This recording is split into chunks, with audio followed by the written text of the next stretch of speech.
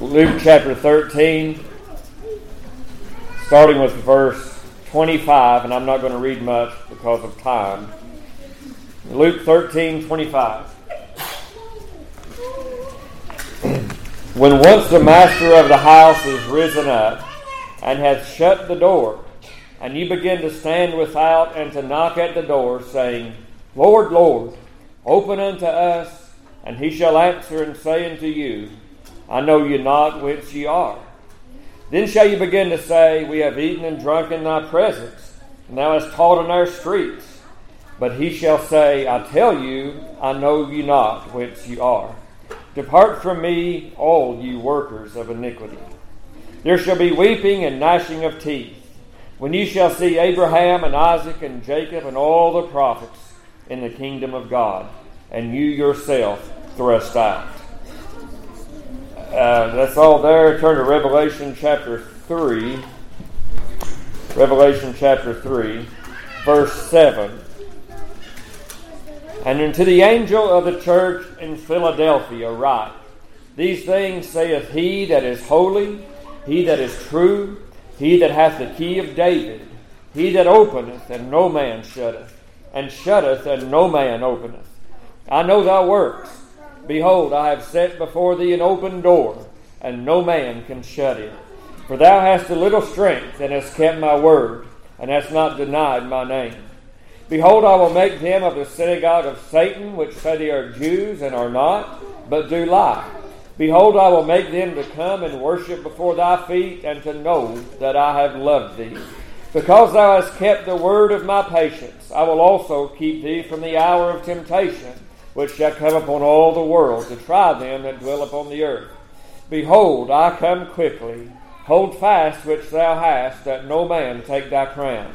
Him that overcometh will I make a pillar in the temple of my God, and he shall go no more out. And I will write upon him the name of my God, and the name of the city of my God, which is New Jerusalem, which cometh down out of heaven from my God. And I will write upon him my new name. He that hath an ear, let him hear what the Spirit saith to the churches. This is familiar scripture, probably.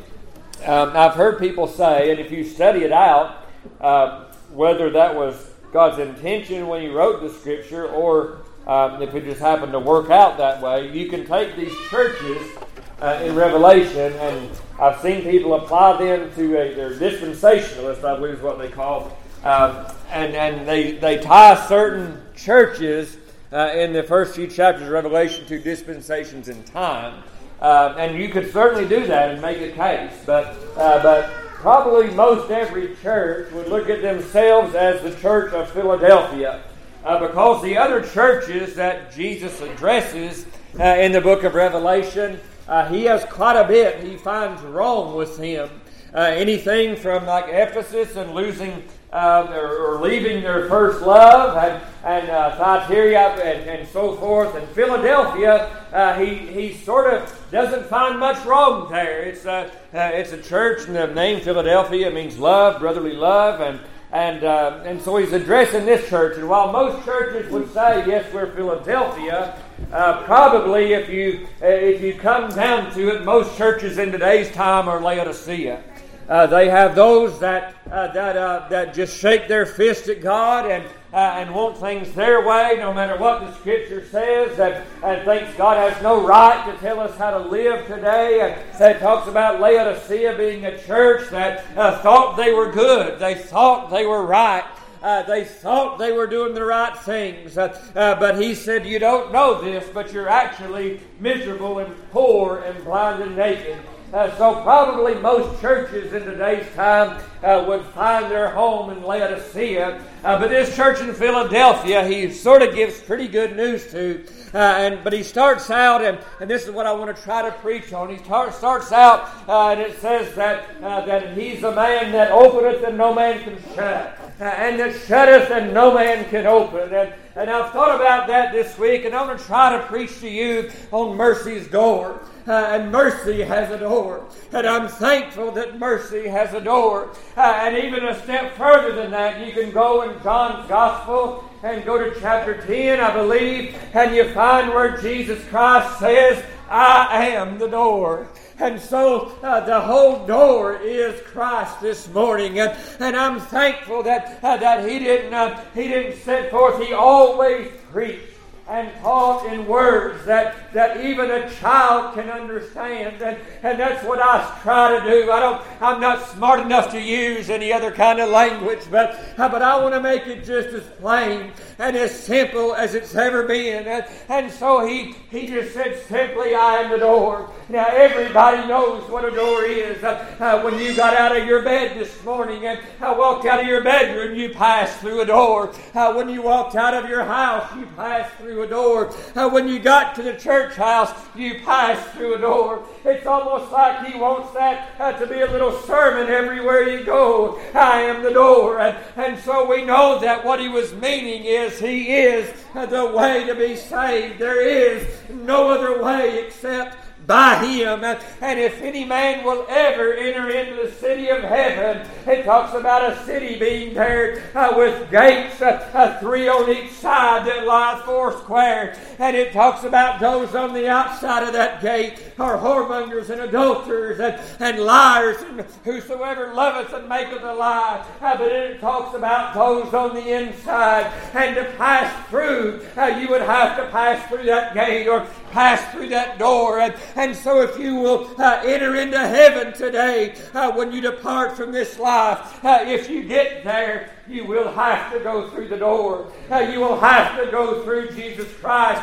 There is simply no other way and no other means that man can be saved. And there's no other means except you go in through the door. So everybody's acquainted with what a door is. But let me ask you this. There's been a lot of you, as a child, I would sit, and I've done this a lot, just sit on the doorstep and play or whatever, and you see children doing that. But I'm concerned today that that's where a lot of our lost are at. They know the door. They know where the door's at. They know to get through to the other side.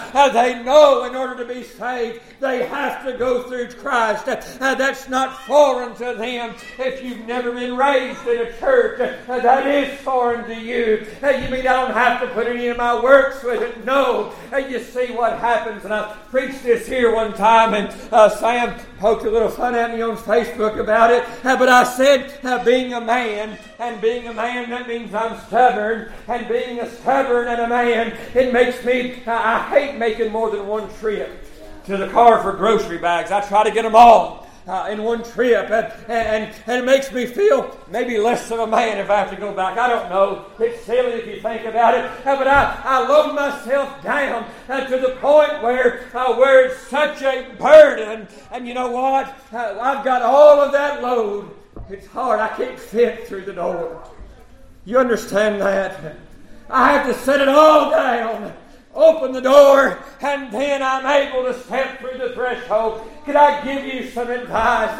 Everything that you're carrying, leave it and go through the door. Amen. That door's meant to be entered. It's not meant, but some of you for years have sat on the doorstep and you've not yet went inside. That concerns me, because there's coming a day that door's going to be shut. Mercy's door is not always going to be open. There's going to come a day that it's going to be shut, and He's the one that openeth and no man can shut. We talked about it in Sunday school as our Lord explained the Scriptures revolving around His own resurrection and death and burial, as He explained it to 2 disciples on the road to Emmaus, and they said our heart burned when He opened up the Scriptures. My friend, if anybody has ever been saved, it's because somebody opened the door that no man could shut.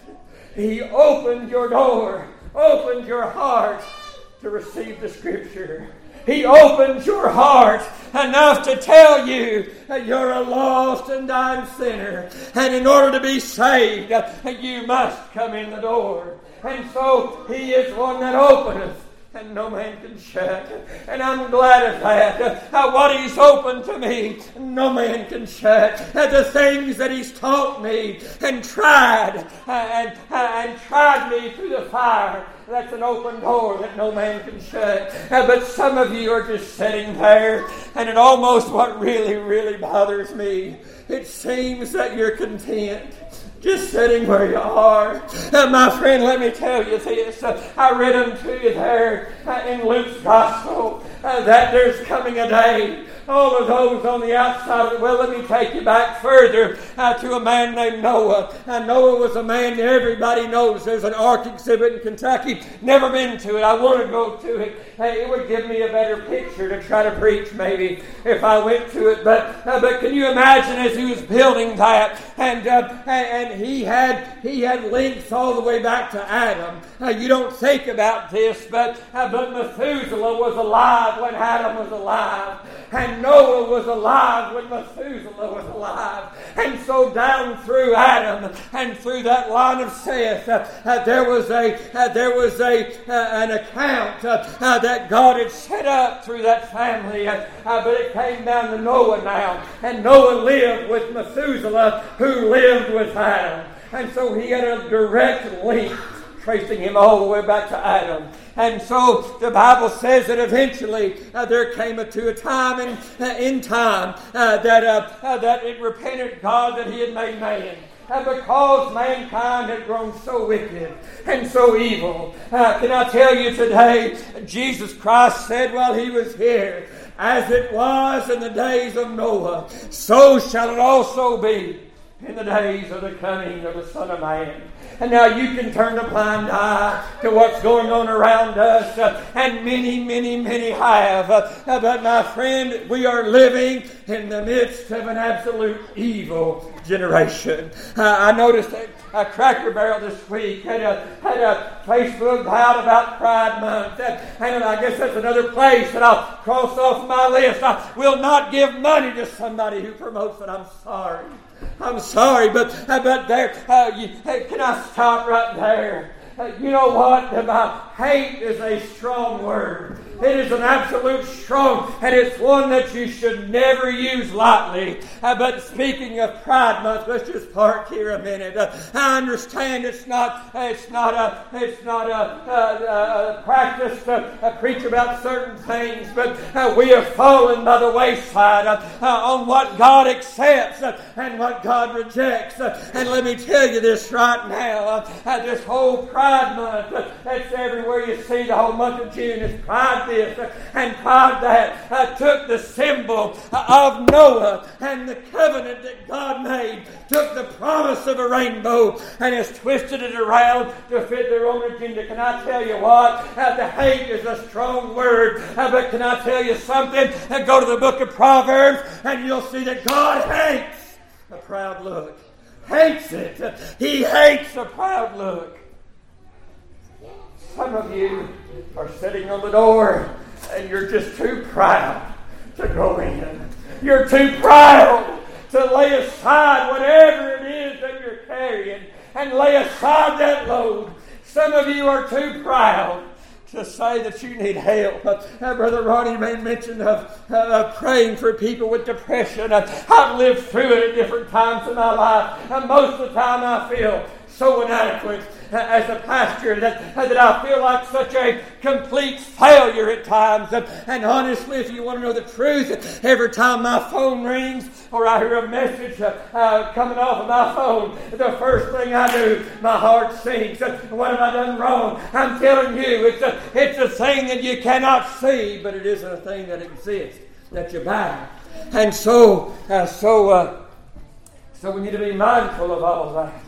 There is an open door, but some of you are too proud to go seek help. And I've sought professional help and as well as spiritual help, and they've been a help to me. I don't want anybody to feel alone. But if you're sitting here this morning lost and you know you're lost and you know where the door's at, what is keeping you from walking through that door? It is an open door this morning. Mercy's door is open. So getting back to Noah, he was dealing with all that. while he was building this. I'm certain that he probably didn't build it by himself. Others helped him. He didn't build it to imagine what he was doing. I think people came from everywhere. And as they came to Noah to look upon this boat that he was building, and it had never rained, he had an opportunity to preach unto them. And I believe he did, for the New Testament said Noah was a preacher of righteousness. But there came a day that, you know what God told Noah? Go to it in this account. It's chapter 6 or 7 in Genesis. And it says, Noah, it's time for you to come in. Time for you to come in. He said, in 7 days, I'm going to bring the flood, and the fountain of the deep is going to be broken, and the windows in heaven are going to be opened in 7 days. I think Noah took those 7 days, and I believe he began more earnestly to try and persuade people. And the ark had a great big door. It was a door big enough that an elephant and a giraffe had to walk through it. In other words, the door was open there. And he had 7 days. 7 days. He had done it for 120 years. But now it came down to the last 7 days. Can I tell you something, church? We don't have a lot of time left. We really don't. As far as I'm interpreting the Scriptures, I believe we're in the days of the evil generation that the Bible speaks of. You can argue with me, you cannot believe that, and that's fine. I'm giving you my opinion this morning. It is the days of Noah. When they're indoctrinating your children, made a mockery out of marriage, and nobody wants to work, but everybody wants to get paid. The churches are falling away. Churches are taking up with the LGBT crowd. Churches that used to stand for something, now they fall for anything. We are living in the last days. We've got, as Noah said, 7 days, whatever time we have left. Let's be earnest. The door is open. Noah, but the Bible said there came a day when those 7 days were expired, that God said, Noah, come into this ark. We sang the old ship of Zion a while ago. I'm so glad that as I was a little boy, there was an invitation made to me one night to get on board that ship. And I got on board that night. But the door was open, and Noah looked out to that great big door, probably thinking to himself and his wife, how in the world are we going to shut that door?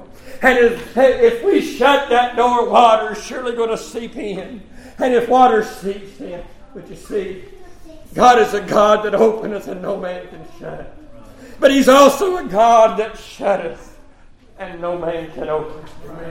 And so when Noah was on there, as he looked out one last time, the last time he had ever seen that world as he knew it, faces, no doubt, like I said, this wasn't done in a corner. People come from everywhere, and they watched him go in. And they probably thought he's going inside to a coffin right there. And he did. Because that ark makes a separation. That ark is a separation. That ark is a picture of death. That souls were saved by water. It's a picture of Jesus Christ. It's a picture of going from the old world into the new. It's a picture, just as much as baptism is. In a few minutes when we baptize Cyrus, Brother Cyrus will go under. That's a picture of the ark, as the ark went under from the waters coming down. But the Bible says that the waters bared it up. And so it's a picture. And he looked out one last time out of that great big door. But when the time comes, it wasn't Noah that shut it. It's not the preacher that'll shut the door. I've never shut the door on anybody.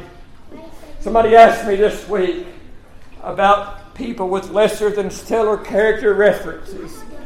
Could they come? Would they be welcome here? Absolutely. Absolutely. And now, if they present themselves for membership, we'll have to hear an account. But if this church is a hospital for sick souls, there are sick souls out there that need to be admitted. They need to be brought. Absolutely. It's an open door.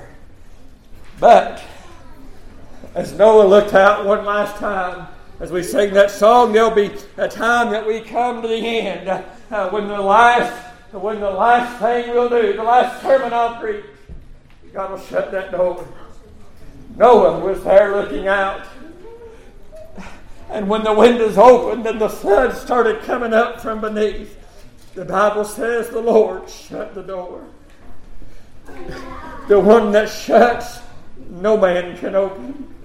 As much as Noah heard their cries, I read to you in Luke, that there'll come a day people will stand on the outside of that door and they will begin to knock. Lord, we've eaten in your presence. You've taught in our streets. Many will say, Lord, we've been in your churches. But you know what? If you just sit on the doorstep and never enter in, that door is going to shut fast one day. And as much as Noah heard the screams, now Luke says that there'll be weeping and wailing and gnashing of teeth as people beat on that door. But it says, once the good man of the house hath risen up, that door is shut. Noah was bound to hear him crying, knocking, and Noah let us in. And his heart had to break, much as your pastor's breaks for you. Noah, as much as he would want to, he had not the power or the strength to open that door, because he's not the one that shut it. You see, God shut them in, and he shut them in so perfect that not one drop of condensation, not one drop of water, they said they daubed it with slime. Not one bit of moisture came on the inside. Let me just park there, and I said I'd try to hurry. If you've been saved, you're shut inside this morning. Those gates were in Revelation where it talks about all of that on the outside. I'm on the inside. Once we make that final crossing, it's a place where depression will not come. It's a place where anxiety will not come. It's a place where death will not be welcome there. It's a place where sickness can never enter in, because God has shut all of that out. Amen. I'm glad to be shut in on the inside. I'm glad when Noah was shut in, he looked around, he had his family with him. I'm glad to be shut in with you, my family. We're shut in this thing together. We're on the inside, and nothing on the outside is welcome where we're going. It'll be a place of perfect peace and paradise. It'll be a place where death cannot come. Think about that. Sin will never stain those trees. The tempter will be gone forever. And we're shut in safe. Noah was shut in. He could hear everything going on, but the flood didn't bother him a bit. But as much as he wanted to, he didn't have the strength or the power, the ability. He could not open that door. There had to be people he knew that grew up with him that was on the outside. But Mercy's door was now shut. See, they had the opportunity. 120 years they had an opportunity. 7 last days they still had an opportunity. As Noah looked out one last time, and they looked in one last time, dear friend, there'll be a day, if you just continue to sit on the door and not walk through, there'll be a day that you'll see an altar for the last time, that you'll hear an altar call for the last time. Now that the Bible says he will draw you with bands of love and cords of men. But you know what? There'll be a time if you just sit there, he'll draw one last time. You understand, it grieves me this morning to think about any of my people in my flock sitting on the door. A door's easy. I'm not trying to preach an easy salvation. But it takes, if you walk out that door, or any of these doors, you can pass through that door that quick. It don't take long to pass through a door. It don't. When you lay down all of the load, sometimes it's not even bad things. Sometimes you're like me and just trying to carry it all in one trip. Sometimes it's hard for a person to walk through the door, loaded down with all their good works and good deeds. You don't need them to get through the door. But it's hard to explain to people that all they've known is a work-based salvation. You've got to lay that down and walk through by faith. But once you do lay that down, you can be saved that quick, as fast as walking through an open door. It don't take long to get saved. It just takes a long to get up off the doorstop. It takes a long time for you to lay down those good works, good deeds, and lay down everything you've been trusting in.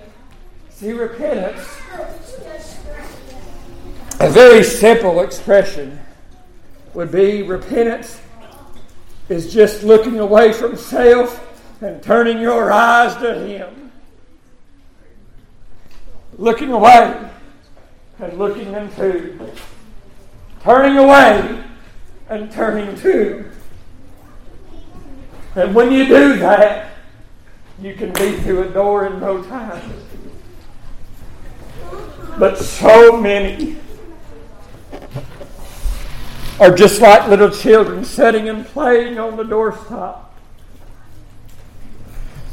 Kids used to go up and knock on the door and take off running. Some of you have even done that. You begin a journey in prayer, then you just left. Never picked it back. Others have been faithful to come. Can I earnestly inquire of you as to why you've just sat down? Sit on the doorstop. The door is right there. Some of you, I really feel, aren't far from salvation. But you're just sitting there. And you're going to sit there so long. You're going to sleep away the day of grace.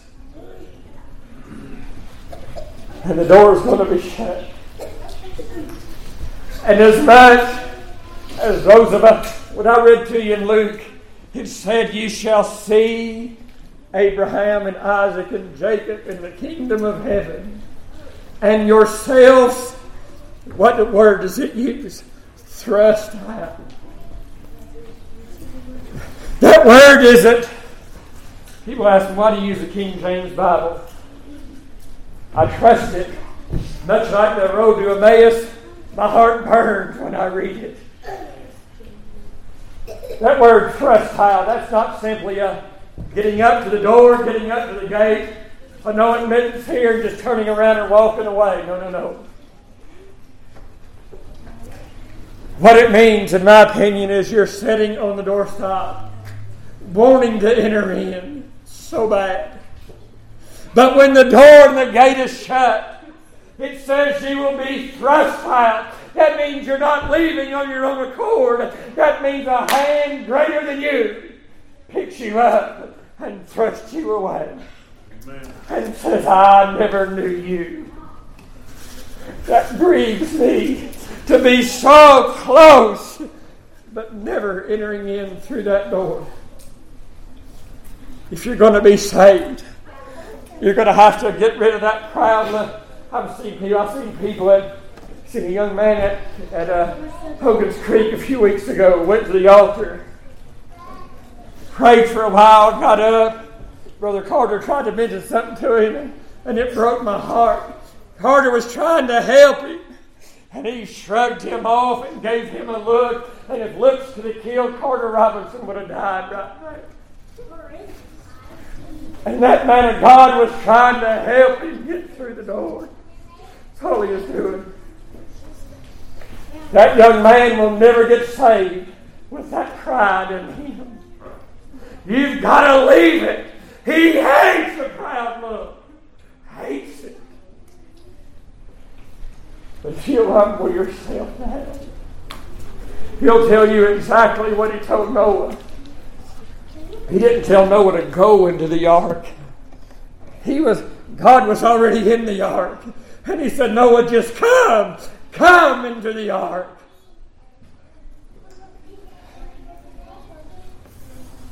Get rid of that pride. Get rid of everything that's holding you down. Get up off of the doorstop and walk through the door this morning. Because it's going to shut one day.